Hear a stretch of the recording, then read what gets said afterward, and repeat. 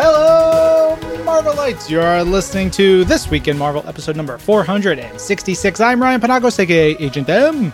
And I'm Lorraine Sink, and I'm doing a little dance in my chair because I'm excited to get going. Yeah, we're doing it! Lorraine, congratulations. It's October, start of spooky season. I know you're a big fan. Oh my gosh, I have been deep into spooky season. I made fall wreaths. I made an apple spice cake with caramel frosting last night. I watched 5 of my favorite Halloween films. And that was technically September when I started all of that. So I'm really in deep. I'm going to watch Elvira tonight. I'm pumped. Hell yeah. Also, happy birthday, Catherine Grace. Thank you. She would say thank you if she wasn't in the middle of her meltdown, because it was just one of those mornings this morning, and that's okay. Her first birthday was September 30th, which is wild. And then what's fun, with adoption, you have like 2 really special days. You have the child's birthday, and then you have the come home day. We haven't figured out what we're going to call it. I keep thinking like family day, because it's the day where, we met her and we brought her home, and that's October 15th. So we get to celebrate twice in a very short span of time, and it's pretty wonderful. And she's the best. She's such a great baby. Isn't your wedding anniversary between those 2 dates? Oh, yeah. October 3rd. So tomorrow, the date of the really, it's one of those things like, what's the priority? Baby's priority. Everything else will fall together. It is what it is. We're having a great time. All that's going on. And I wanted to ask, what are you said 5 of your, spooky fall Halloween-y movies. What are those 5 that you already watched? So I started with my nostalgia movies, which are mostly just kids movies. So I watched Hocus Pocus, which is on Disney Plus right now. Highly recommend. I watched The Witches. I watched The Craft. I started to watch Invisible Man, which is not a kid's movie, and I found it too traumatic. I had to turn it off. I will resume later. I watched them all so quickly while I was doing crafts, I don't remember. What were the other ones? Now that's going to bother me. I was talking to Tucker, and he said he watched, Tucker, my co-host for Marvel's Pull List, he said he watched for the first time ever Halloween 3, which is one of my favorite movies to watch during this season. And I think it's so great. I don't know. I have a hard time watching horror these days because, like, real life is so terrifying, and also, like, the anxiety over you start to put your significant other and your child, or at least I do, in all the situations. And it's like, no, I just want to watch like fun things. Although we just watched the Jurassic World cartoon on Netflix, Camp Cretaceous, which is terrific and really intense. It was great. It was a lot of fun. If you like dinosaurs and the Jurassic movies, how it weaves it into the Jurassic World movie was a lot of fun. Anyway, we should talk about some Marvel stuff, because this is the show where we talk about what's happening this week in Marvel, from games, comics, movies, TV, whatever. And before we started recording, our intrepid producer, Persia, she was like, this is a news-heavy week, and she ain't wrong. Lorraine, what's up top? First up, we've got a new trailer for Marvel 616 that just dropped this week. It is going to be an epic documentary series, and it has a bunch of differing subjects, and each episode is going to be helmed by a different director. And the series itself is going to drop on Disney Plus on November 20th, which is so soon. But you can watch the trailer right now, and you'll catch a bunch of familiar faces from the Marvel fam in it for sure. You're going to see Dan Slott, wonderful writer, C.B. Cebulski, our editor-in-chief. You're going to see Sana Amaneth, one of our wonderful friends, and a lot of other great people. Oh, you'll also look out for me and Ryan. You will see us somewhere, at least lurking in the background, if not talking right to camera. Yeah, you get to talk. I just get to mug somewhere in the background every once in a while, which is kind of the best. Me just like cameoing as a dumb face is good. What's going on with games? There's a bunch of games this week. Oh, yeah. It's a big one for Marvel's Spider-Man Miles Morales, which everybody knows is coming to PlayStation 4 and PlayStation 5 in November. But we just announced this week that a voucher code for Marvel's Spider-Man Remastered will be included with the Marvel's Spider-Man Miles Morales Ultimate Edition on PlayStation 5. This is going to be great. It's a full next-gen remastering of the original Marvel Spider-Man game, and they've been going through, like the team at Insomniac has been going through and really making this the definitive version of the game. We've got new assets and technology going into it, lots of updates. What they're doing is like saying, okay, the PlayStation 5 is this super mega awesome powerful machine, so they're going to take advantage of all this next gen technology that the console is bringing to bear, and they're going to actually even add some additional features to the game, including 3 new suits and all kinds of refinements. One of the cool things is like basically near instant loading. Yeah, this to me was like, what? I die a lot. Like, I just die a lot when I play video games because I am not cautious. Yes. And then you have to sit out your punishment. So this is very exciting to me. Yeah. So it'll take care of that stuff. But also, like, there's the fast travel stuff where you have Spidey take the subway, but you can still keep the subway animations, which are hilarious, of like Spidey riding the subway, looking at his phone as they was like the loading screen. They'll still keep those in there. You can turn those back on if you want them. There'll be this cool spatial 3D audio if you have the right headphones. They'll have they'll take advantage of the brand new PlayStation 5 DualSense controller because it has new haptic feedback and adaptive triggers. There's a new photo mode stuff, and a lot of that is like technical stuff. If you are not super deep into what's coming for the next gen consoles, all I'll say is it's going to make it even cooler and like a lot even more fun, which is going to be tough, but they're doing it. And then there's a brand new tracksuit designed by artist and friend of the show Javier Garron. It's going to be for Marvel's Spider-Man Miles Morales, and it's going to be a Miles costume, and it looks really, really cool. It looks sort of similar to Miles Morales' iconic costume, but he has like a large swath of white down the center, and it's really, really distinct from his other costumes, which I think is cool because when that first game came out, the Spider-Man look was so iconic to that game. I think this is going to be a really cool, iconic turn for this version of Miles in this game. Yeah, and Javier has been drawing the Miles Morales Spider-Man comic for a while, and it's really cool. On the website, we have like the designs for the suit and all kinds of fun stuff. So if you have the PS4 version of Marvel's Spider-Man Miles Morales and you want to upgrade to the PS5 when you get a PS5, you can do all that. There'll be information in the menu to download it, all kinds of stuff. You could read all about it on Marvel.com. And reminder, Marvel Spider-Man Miles Morales is available on November 12th. Yay! So much. Speaking of cool, fun things, there's going to be a Marvel Unlimited Plus kit. So if you haven't joined Marvel Unlimited yet, you should absolutely do that. If you're a listener of this show, it's honestly silly that you do not have the subscription service because you can read tens of thousands of comics that are available digitally online. It gives you access to pretty much most of the Marvel library of comics. It's truly wild. And if you get the Marvel Unlimited Plus subscription, you get a Marvel Unlimited Plus kit, and that has an exclusive limited edition Hasbro Marvel Legends Ms. Marvel in the Spider-Man costume. So that's a really cool thing that I've not seen anywhere. You also get an Iron Man 2020 #1 John Tyler Christopher blueprint variant. And you also get an Iron Man 2020 #2 Salvador LaRocca variant, as well as an exclusive Stark Unlimited logo patch and an exclusive Iron Man Unmasked by Scotty Young pin. You know those cute little Scotty Young pins. I got a million of them. But I know. They have a bunch of cute, fun, cool, exclusive merch in that kit, and you get it for signing up. And if you haven't already, oh my goodness, like you should just do that because you can go back and read like every comic.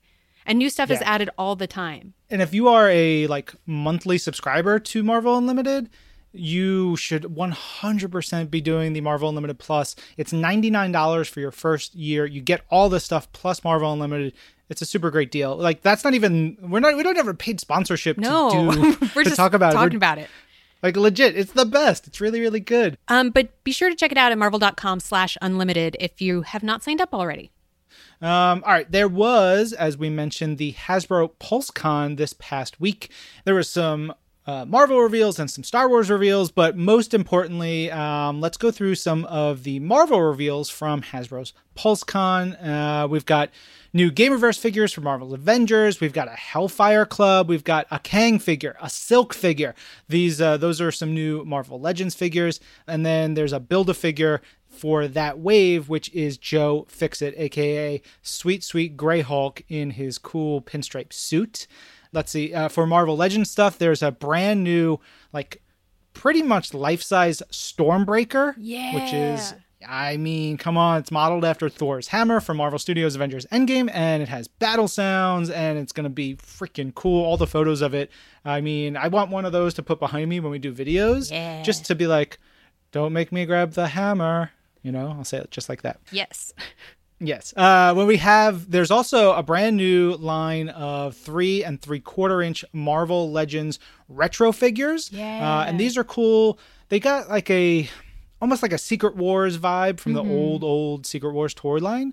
And these are 2-packs. In the 2-packs, you're going to be able to get Captain America and Black Panther, Iron Man and Cyclops, Spider-Man and Electro. The packaging is gorgeous on all of them, right? It's like... I have one that is Storm that came out a few months ago. And it is so cute because it's like the OG Storm in the like 80s packaging. Ugh. So happy. You can check out photos for all of this stuff on Marvel.com, and you can pre-order and pretty much get your hands on all this stuff really soon. Yeah. There is going to be also coming up a new Sword comic series by Al Ewing and Valerio Schiti. It's coming in December, and it's going to be coming out of the aftermath of 10 of Swords, aka X of Swords. But this is going to be a cool adventure for them, checking out what it's like to deal with all things extraterrestrial. I can't say it. What's happening? Extraterrestrial on behalf of Earth, like Sword does.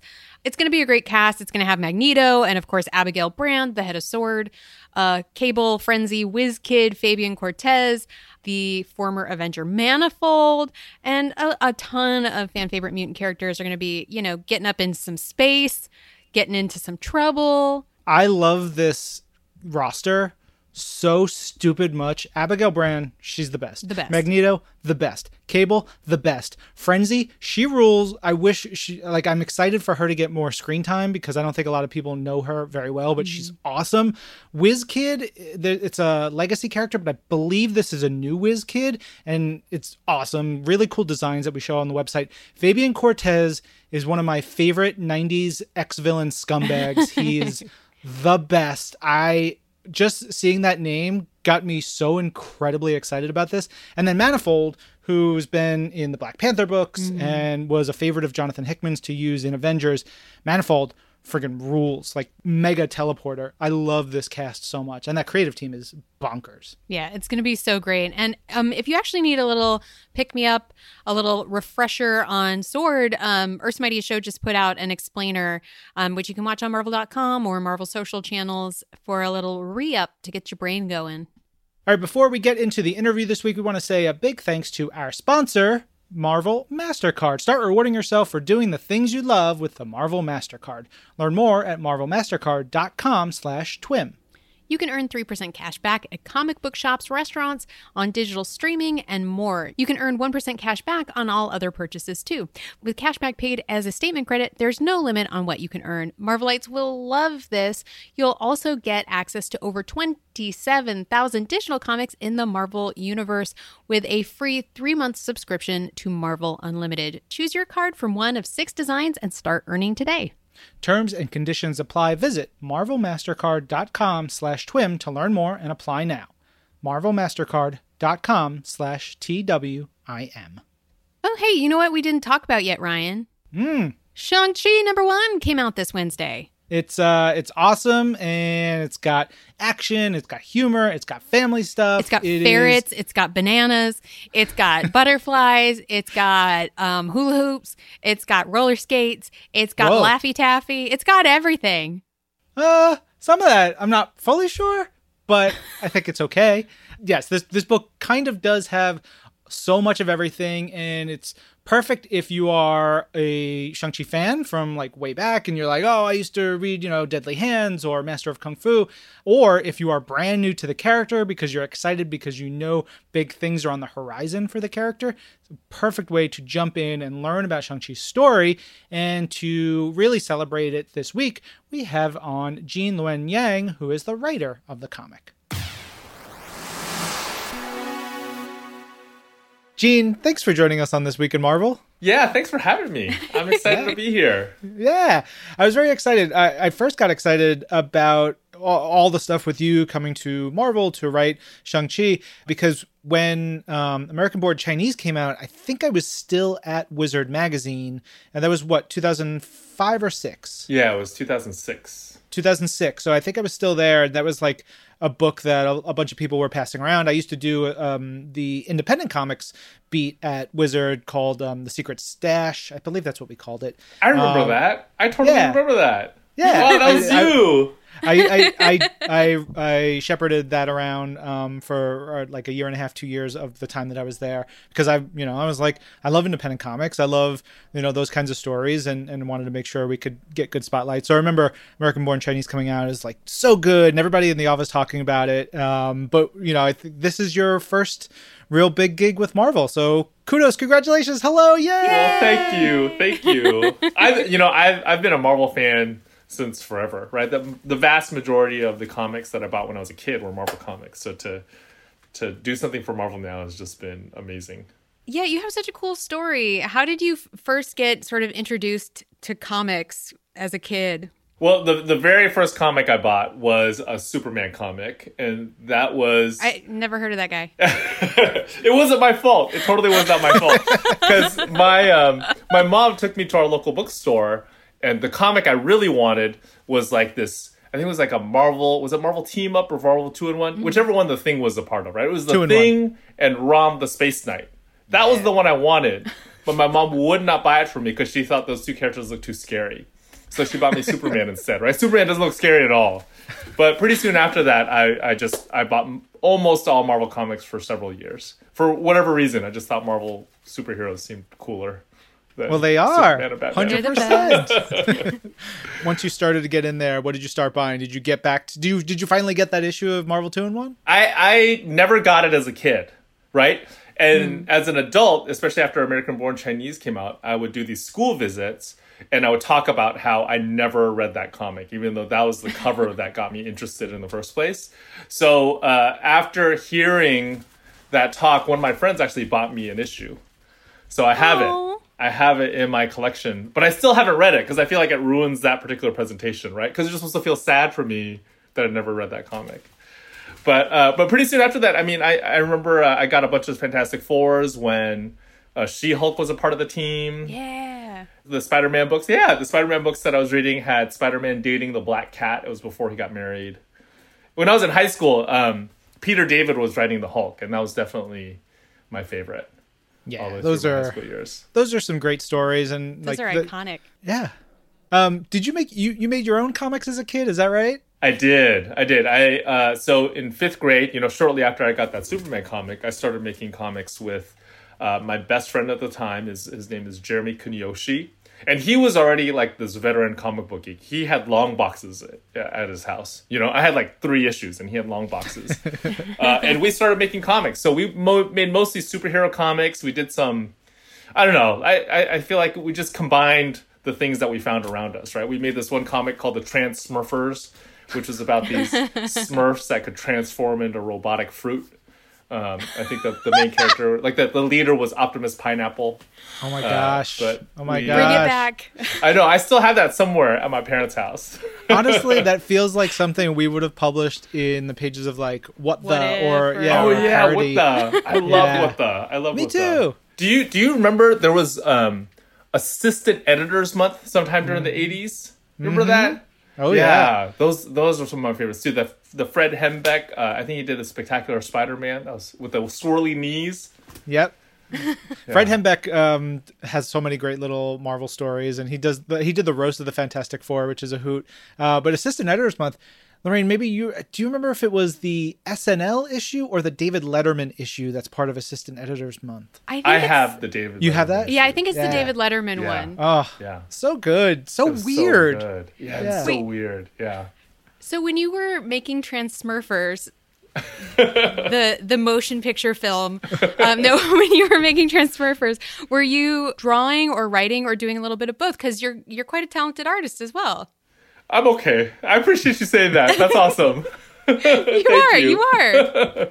But I was doing, so Jeremy and I would come up with the stories, and then I would do the pencils and he would do the inks. Because we'd read in How to Draw Comics the Marvel Way that those were two separate jobs. So we had to treat them as two separate jobs, right? And then his mom would Xerox them for us, and we'd staple these by hand, and we'd sell them to our friends for 50 cents a piece. Wow. We made $8. It was awesome. It was super fun. I would like to put it on my pull list. Tell us a little bit about how you actually came to work for Marvel now, all these years, from reading Marvel comics, back in the day, to now actually, penning the stories. Well, after I graduated from college, I started self-publishing my own books. And then I would go to these trade shows. I'd meet other cartoonists. And I kind of came up, I've spent my entire life in the Bay Area, but I kind of came up in the comics business with a group of other Bay Area cartoonists. And eventually I did a small project for Image Comics in the late 90s. And then I hooked up with First Second Books, who are the publishers of American Born Chinese in the early 2000s. So I've been with First Second ever since. And I think pretty much all of my creator-owned stuff I do through them. But a few years ago, Darren Shan, who is now the editor of Shang-Chi, he called me up about possibly working together, and our schedules never worked out, but for this one it did. So I've been thrilled. It's been great. It's been a ton of fun. So how did you start to develop the idea for your Shang-Chi series? Well, he asked me for a pitch, and I have to be honest, I was not a fan of Shang-Chi as a character. I did go through, like a lot of immigrants' kids, right? I did go through this period of time where I felt kind of embarrassed of my own cultural heritage. I was embarrassed of my parents' accent. I was embarrassed about the ways in which I look different from most of my other classmates. So to be like the Asian kid at the local comic book shop picking up the comic with like a Chinese hero in it just felt like I was highlighting all the stuff that made me different. So I really, for a really long time, I just avoided him. And then it wasn't until I got into college, I kind of started making peace with my cultural heritage that I became interested in Shang-Chi, And I think the very first comic I read of Shang-Chi was the Marvel Max series. I think it came out, I don't know, late 90s, early 2000s, somewhere around there. Yeah, early mid-2000s, I think. Yeah, he wore all black leather, And it was cool. The thing I remember the most about that comic was it really came across that the creative team cared about this character, that their love came across. After Darren and I started talking, Darren sent me a whole bunch of old Shang-Chi comics.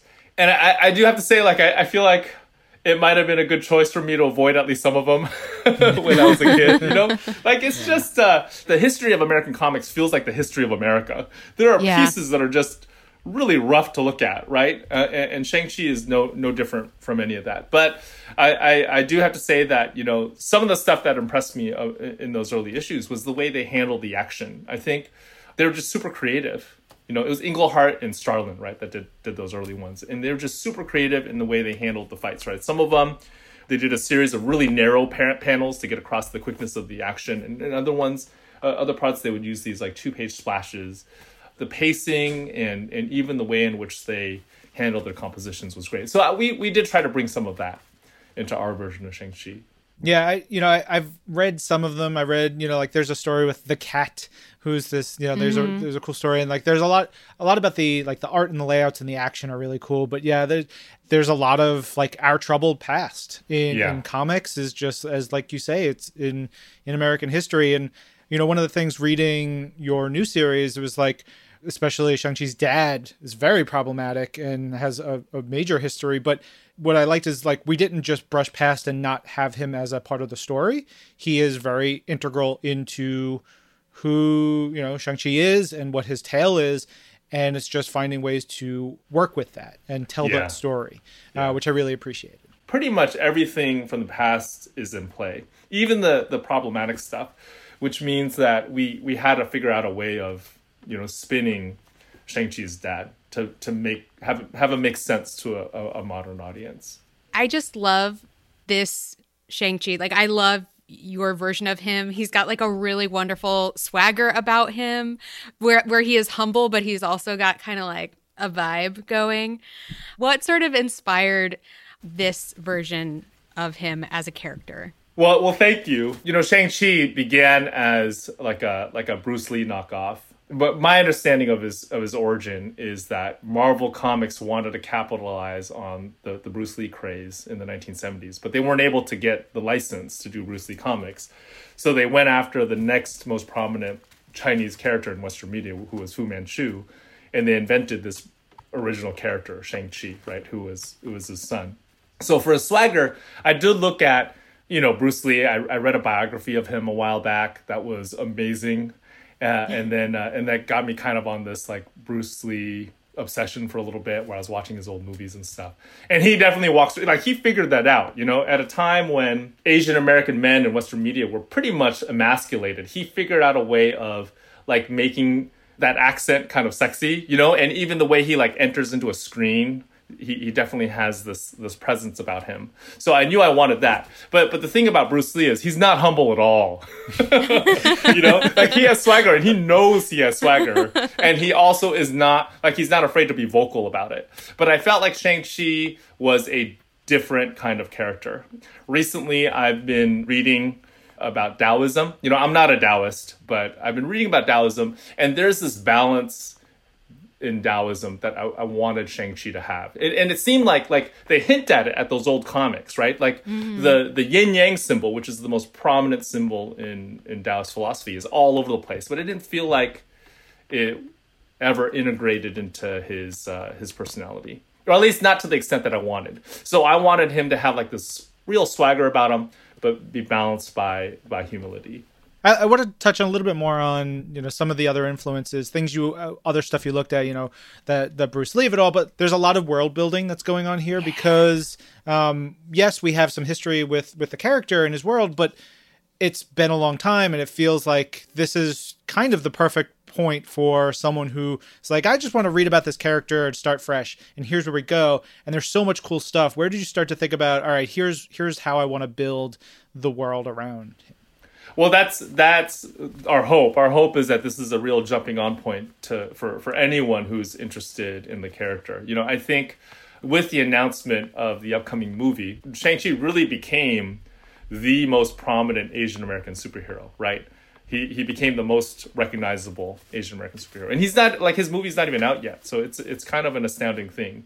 So we wanted to make this book as new reader friendly as possible. We knew we had to keep those big pieces. We needed to keep his father a supervillain. We needed to keep him as somebody who was bent on taking over the Western world. We needed to keep Shang-Chi's big pieces, like the big pieces of his past, that he moves over to America at some point. He kind of has a change of heart about his family, and he joins the Avengers. All of that stuff is still in play. But what we really wanted to do was kind of fill out his character by filling out his supporting cast. This was something that kind of came out of Darren, actually. He was like, you know, like, his dad's been around a long time, right? And he's also like this powerful, charismatic guy. He most likely had a bunch of other kids. So what if we run with that? And that's kind of how it built out. One of the things that we wanted to build the story around was the idea of the elements. So I did a bunch of writing for the Avatar: Last Airbender comics. So those shows, I mean, I'm a huge fan of those shows. They're built around elements, but they're actually built around the 4 Western elements. And for Shang-Chi, we wanted to build his story around the 5 Eastern elements. So it's never talked about explicitly in the story. But in the story, Shang-Chi comes out of this cult that's called the 5 Weapons Society. And that's the cult. That's the true name of the cult that his father's been running for all of these centuries. And the 5 weapons are loosely correlated with the 5 elements in traditional Chinese medicine. And those in turn map onto the personalities of the different siblings that we meet throughout the story. I'm glad that you mentioned about, you know, how very old his father is, because that simple fact sort of immediately pulls us into this cool possibility where there's sort of like magic and maybe like folklore is real, which is like, that's my jam. That's my sweet spot. But how were you maybe influenced by sort of folklore or magic? I don't want to spoil anything about the series, but there's like some cool stuff for you guys, and I'm excited for you guys to read it. Oh, awesome. Yeah. Thank you. I'm really into that too. I think magical realism is one of my favorite genres to both read and to work in. So that was definitely something that was on my mind. Years ago, I did a graphic novel called Boxers and Saints, which is set during the Boxer Rebellion. And the Boxer Rebellion sits right in the middle of this period of Chinese history called the Century of Humiliation, that they refer to as the Century of Humiliation. And that's really where China lost its standing in its conflict with Western countries. And Fu Manchu actually comes out of that period. You know, I kind of think of Fu Manchu as almost like he functions the way ghosts function in ghost stories. You know, in a lot of ghost stories, the ghost is there as like an embodiment of this thirst for vengeance. And that's why I kind of think that, you know, in Sax Rohmer's original version of Fu Manchu, that's exactly what he was. Like, the British kind of felt guilty about the Opium Wars and even the Boxer Rebellion. And then this Fu Manchu character comes up as the embodiment of their guilt. And the whole story, like every single Fu Manchu story, is about how the British are able to keep this vengeful figure at bay. You know? It's almost like a comforting thing. Like, the sins of our past are not going to affect us now. So I wanted some of that in the story. You know, I wanted some of that in the story. And that's why we do reference the Boxer Rebellion in there. And even the structure of the Five Weapons Society, the society that's run by Shang-Chi's father, is in some ways, it becomes a response to what happened during the Boxer Rebellion. In terms of the magic, magic is just part of the Marvel Universe. You know, it's always been a part of the Marvel Universe. So it has to come up. It has to feel like a Marvel comic. I want to get back to the family stuff because, you know, so much of this is about family relationships and family discord. And, you know, as I was reading this, we get introduced to some great characters. I would love for you to tell us a little bit about the different characters we meet, specifically Shang-Chi's like family members. But for me, as someone who I have 3 that I know of, half brothers and sisters. And so like this idea of, you know, family that you didn't even know of, because I only met the brother and sister that I'm close with in like 2006, 2007 for the first time. And so having those relationships, and sometimes they're weird and sometimes they're great and sometimes, you know, like they're difficult. That part of it, like, that struck a chord with me as I was reading this, and I really dug that part of it. But can you tell us a little bit about the relationship stuff and particularly some of these family members? Sure. So one of the siblings that we meet is a full sister to Shang-Chi. So they share both parents, and she's the main protagonist. Her name is Sister Hammer.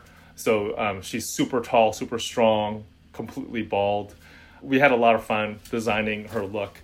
And really, we wanted to bring out both the sibling love and the sibling rivalry with that particular relationship. The other siblings that we meet, there's one named Sister Dagger, who's this 13-year-old girl who's super good at throwing knives. And then Brother Saber is an expert at using any kind of bladed weapon. And they're half-siblings to Shang-Chi. So each of them has kind of a different relationship.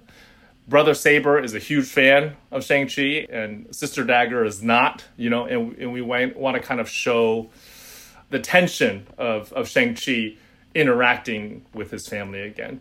Really, I thought of this story as a story about family dysfunction. Like, what do you do as an adult once you've extracted yourself from the dysfunction that you grew up with? What do you do when that dysfunction starts coming at you again? You know, and that's kind of what's happening with Shang-Chi. I just feel like a lot of us deal with that, right?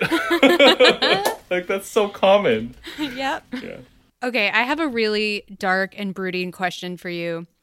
What is your favorite place to get crystal cakes, specifically in New York City, if I were to go get one? Oh, New York City. I don't know. They've got to have it in Chinatown, right? They've got to have it in Chinatown. I was trying to think about this because I was like, I don't know that I probably have eaten crystal cakes, but I don't know. And then, like, you mentioned, like, there was a bunch of food mentioned, and the sesame balls, like, is my, like, oh, sesame balls. I will die for sesame balls, and now it reminds me that I haven't eaten them in years, and it makes me very sad. Yeah. I mean, you can find it, like, on the West Coast, you could find it in almost any Chinese bakery, right? Like, if you go to any Chinese bakery, usually when they sell sesame balls, they'll also be selling crystal cakes. I bet you could find it in New York Chinatown. Do you have a favorite place in San Francisco? When I was a kid, we would go to San Francisco almost every weekend. We'd go to Chinatown, and we would always stop at this restaurant that did also sell some bakery items called Silver Restaurant. I'm not sure they're still around. I should mention that crystal cakes are a thing within Shang-Chi's world. They come up a bunch of times in the first couple of issues. Was there any reason to crystal cakes, or were you just a little hungry?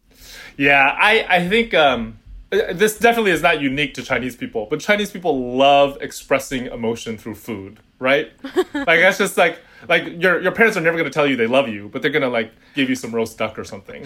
And I wanted to do that with Shang-Chi and his family as well. Oh, that speaks to me. You were talking a little bit about the action of the older comics before, and one of the things that I loved about this story that I love, it's like it has that fast action, but it also has the humor, and it has the family aspects that we're talking about. And it reminded me so much of just like great Hong Kong action movies that I love, like Tai Chi Master. I could see bits and pieces of like Jet Li stuff from late 80s and early 90s, or like Legend of Drunken Master. There's like relationship stuff with family members in there that like is so good. Or the scene where where Shang-Chi is like wrapping up all the bakery items, and I was like, it's like. It felt like this was out of a Stephen Chow movie, or it could have been like a more recent one. And it was so cool. Like the vibe there reminds me so much of some of my favorite movies. So I was really excited to see that come across. Well, I mean, a lot of that is because Darren found some awesome artists for us to work with. Philip Tan does the flashback scenes, and he and I have been friends for a while. We kind of worked together when we were on New Superman for DC Comics, which is the Chinese Superman. And I've wanted to do a project with him, like a more in-depth project with him for a really long time. So I'm so thrilled that I got to do this. Philip is of Chinese descent, but he lives in the Philippines, and he's definitely more connected to Chinese culture and to like even Chinese pop culture than I am. So a lot of times if I have a question about what things are actually like in China, I'll ask him and he'll totally know. And he's also kind of like an amateur Chinese historian too. I'll be like, in the early Qing dynasty, would this be true? And he'd be like, oh yes, or he'd say, oh no. So it's been great to have him on the team. The most of the pages in each issue are handled by DK Ruan, who is a Chinese Italian. And he and Darren had worked together before. I wasn't as familiar with his work, but he is great. I mean, his stuff, I feel like he's able to balance emotion with action, right? Like when the action scenes are happening, you really feel the action. But then the way he handles his facial expressions, there's just a real like likability to the way he draws his characters. And I've been so thrilled. Like every time I get one of a page from either of those guys, it's like my favorite day of the week, What is it like for you, besides having a lot less work, sharing the drawing load with an artist? And I mean, the craziest thing to me when I read a comic script is always that you have to describe the entire world so somebody else can be the other half of that puzzle, which is wild to me. What is that process like for you? Well, so some projects that I work on, I both write and draw, and other ones I only do the writing and somebody else handles the art. Art takes so much time, so I when I'm writing, especially if I write in like a crowd scene or something, I always feel a little bit guilty, but not guilty enough to not do it, and I have to say, like, especially with something like Shang-Chi, I don't draw like that at all. There's no way I can draw like that. So to get to work with Philip and DK has been a thrill. In a lot of ways, each script I kind of get to know the artist a little bit more. So as I go on with the scripts, I can include less and less in the scripts because I can trust that they're going to do things a certain way, right? But at least in the beginning, I do feel like you have to lay down a pretty solid foundation. So I like to include references. I like to include like web links, and sometimes I'll even embed images in my script just to get things across. Any last tease you want to give for the rest of the series as folks get ready to read more of the Shang-Chi series? Well, one of the things that the creative team talked about at the very beginning when we first started working on this is we want to leave Shang-Chi by the end of these 5 issues in a pretty prominent place in the Marvel Universe. So we hope we do that. That's our goal. I can't wait for everyone to read it. You're going to have so much fun, you guys. Yeah, it's really good. Oh, thank you. Thank you both. Thanks, Gene. Yeah, thank you, Gene, for hanging out with us. Yeah, it's been fun. Thank you for inviting me.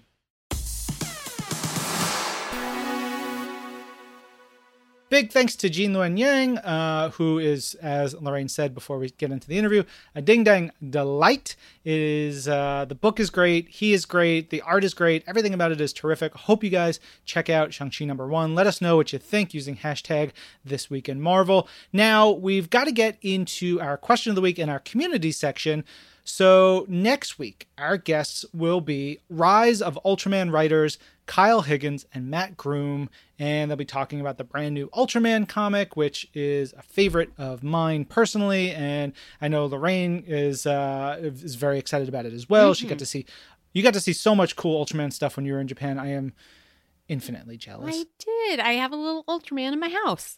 But we're going to have them on talking about Ultraman. And Ultraman is a big, cool sort of superhero, and he fights giant kaiju.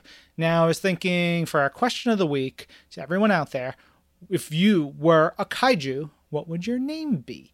Think about that, and then you can tweet your answers using hashtag #ThisWeekInMarvel. You can email them to twimpodcast@marvel.com or send a message to our Facebook page at facebook.com/thisweekinmarvel. Lorraine. I know what my kaiju name would be. Uh-oh. Do it. It'd be...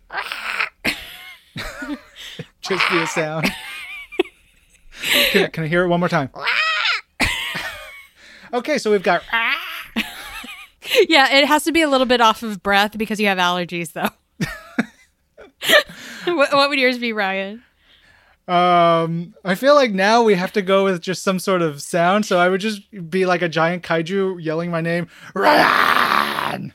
Ooh, Ryan is actually a really good kaiju name. Yeah, it'd be like RRYAAAAN. Done. I like that. Perfect. Yeah, this would be. I'm excited to see some other kaiju names as y'all send them to us. But let's see what's going on in the community section. We asked you guys last week who your favorite Marvel martial artist is as we ramped up for our Shang-Chi talk. So let's see what we got here. Steve Agnew at Viking Prince said, I would have to go with Taskmaster as my favorite martial artist ever since his debut back in Avengers number 195, his ability to mimic anyone's physical abilities is astounding. I realize he's been enhanced, but would we see him on Krakoa? Ooh, is Tony Masters which is like the best name. It's so ridiculous. Taskmasters. Oh man. Boy. I don't think he's classified as a mutant. Yeah, I don't know. But then again, he has that astounding ability unexplained, so he very well could be. But I don't think that it's ever been actually explored in the canon. Great question. Yeah, I know he's fought Deadpool a lot. I think it's just one of the, it's not like mutant gene activated power. It's just like, he's just real good. I'm a person. Yeah, I got things and stuff. But Taskmaster's a great... He's got things and stuff. Yo, it's me, Taskmaster. I got things and stuff. I'm going to design a new shield for him. I was just going to say the big T, and then under it in little print, it's going to say, I got things and stuff. Oh, my God. Give us a comic book. Yeah. Shout out to our pal and Earth's Mightiest Show co-host Langston Belton, who loves Taskmaster. Truth. We got another tweet in here from Bradley at @thisBradleyT, who says, my favorite martial artist is probably either Psylocke, and he specifies Qui-Gon, who is I started to think about how I can explain that to anyone who doesn't know. The owner of the body of Psylocke. Yes. And that's good. We'll keep it at that. He says Psylocke or Laura Kinney, a.k.a. X-23, a.k.a. Wolverine. So he says their ninja skills / Japanese martial arts in most of their panels just look so sleek in comics, and it feels elegant. Psylocke is a great choice. I think Laura more of like sort of bulldozer. Brawler. Yeah, brawler. Yeah, like she's Wolverine's daughter, and she's just like, snicked, just knives flying everywhere. But she is so much lighter than Wolverine. Her fighting style is a lot lighter because she's a smaller lady. You know, the thing I always think about, though, is their bones are laced with unbreakable adamantium. Mm-hmm. They have to weigh a good, 500 pounds each. Yeah. Well, one of the things that made me laugh so hard, I can't remember which Wolverine movie it is, but, Logan gets on somebody's stolen motorcycle and the whole carriage goes gunk because he weighs like a jillion pounds. And I was like, chef's kiss. Perfect. Yes. That's the way it should be. I always think about that. It's like when somebody picks Wolverine up, I'm like, you have to be really strong or when you punch him in the face, it's going to hurt you more than it's going to hurt him. Yeah. I think about this stuff a lot, Lorraine. Don't let Wolverine sit on your lap. You won't have any knees. Or let him. Say goodbye to those knees, but what fun. All right, next up, John Swindle at the Swindler90 said, favorite Marvel martial artist is definitely Echo. Such an awesome character. Loved her as Ronin in New Avengers and love her as alt universe version in the prequel novel for the Spider-Man PS4 game. Yeah, good deep cut there, John. Yeah, that is a good deep cut. She is pretty badass, honestly. I really enjoyed her as Ronin as well. Yeah, Echo, she rules. And if anybody's never seen her first appearances, she appeared first in Daredevil by Joe Quesada. I think it was David Mack and Joe who were doing those issues. It was right before Brian Michael Bendis came on. It was in that period. It was right after Kevin Smith's run. But the art by Joe in those issues is astounding. It is breathtaking at times. I was re-looking at it last year for whatever reason. It's incredible. It's, if you go back to that 1998, 1999 time period for Daredevil, it's going to knock your socks off when you see those first Echo issues. All right. We got a tweet from our pal Rodrigo in Brazil who sent us a rap song. Thank you for that, Rodrigo. Always a pleasure to hear from you. Yeah. And we got a tweet from Sinclair Bryan, who said, more singing, please, next podcast this week in Marvel. Oh, well, welcome to the show. You want us to sing? Oh, we'll sing. Somewhere James Eigelhart is just shaking his head. Oh. Just like, what are these two yahoos doing? His nose started bleeding. He's like, what? Oh no. There's a disturbance in the musical force. We can sing for you all day long here on This Week in Marvel. See? When we make up our own songs, we can do whatever we want. Because we own the rights. Nobody's coming for these rights. We got them. They're like, no, please take these rights. Absolutely not. No, thank you. Oh, boy. Oh, this one is really nice, Ryan. From Lance Presley at GL Presley said, I've loved hearing about your baby. We too have recently adopted, but I just noticed the symbol on her toy, and frankly, I'm worried. So Lance also sent a picture, and Lance, I know I tweeted to you already, but congratulations. Adoption is the best. Babies rule, even when they are a lot. Hey, look, my daughter slept all through last night. She woke up at 7 a.m. this morning. It was terrific. I feel like a person again. But on the toy that Lance tweeted a picture of, it has the exact symbol of Null, like the starting in the middle, and then the expanding Null, the circle. god symbiote, who is not nice boy, AKA the King in Black. Yeah. Writes TM, Lorraine and Ryan. Lance, you know what? Just give your whole family up to Null, and I think you're going to be fine. That's a lot of power. Maybe you'll get a symbiote out of it. Maybe the symbiote can babysit. Look, nobody's going to mess with your kid when the symbiote is babysitting. It'll eat any intruders or bad people or bugs or anything. Or delivery people. Next up, we got this message from Jenny Huang on our Facebook page, who said, I am listening right now to the podcast. Back in the early 90s, I've read From the Ashes twice. I also read the Age of Apocalypse series. I was amazed by Professor X. He was the first disabled hero that I ever read. It was amazing to see a person in a wheelchair leading a band of heroes. I hope one day that there will be a tactile comic book. Thanks for mentioning Daredevil. He is my favorite martial artist. Those are great messages, Jenny. Thank you so much for sending them. I feel like there would have been, I imagine there's been some Braille in a comic at some point, a tactile. And if there isn't, you are totally right, Jenny. I hope there is one at some point. I think that's a cool way to tell a story. And yeah, maybe we can dive in and figure out if that exists somewhere. Yeah. That'd be great. We'll figure it out. We'll see if we can get back to you, Jenny, about that. And I'm glad you sent us these messages. Thank you so much. That about wraps it up for us now. And this episode of This Week in Marvel was produced by Percy Verlin, Zachary Goldberg, Lorraine Sink, and Ryan Penagos. Our audio development manager is Brad Barton. Jill DeBoff is our director of audio. And special thanks to Jean Grey's Jeans, the pants that can read your mind. When you need a pair of jeans, try Mutant Jeans. I have a lot of thoughts going on. I'm going to leave them on the cutting room floor. I'm Ryan. I'm Lorraine. And this is Marvel. Your universe. Jeans!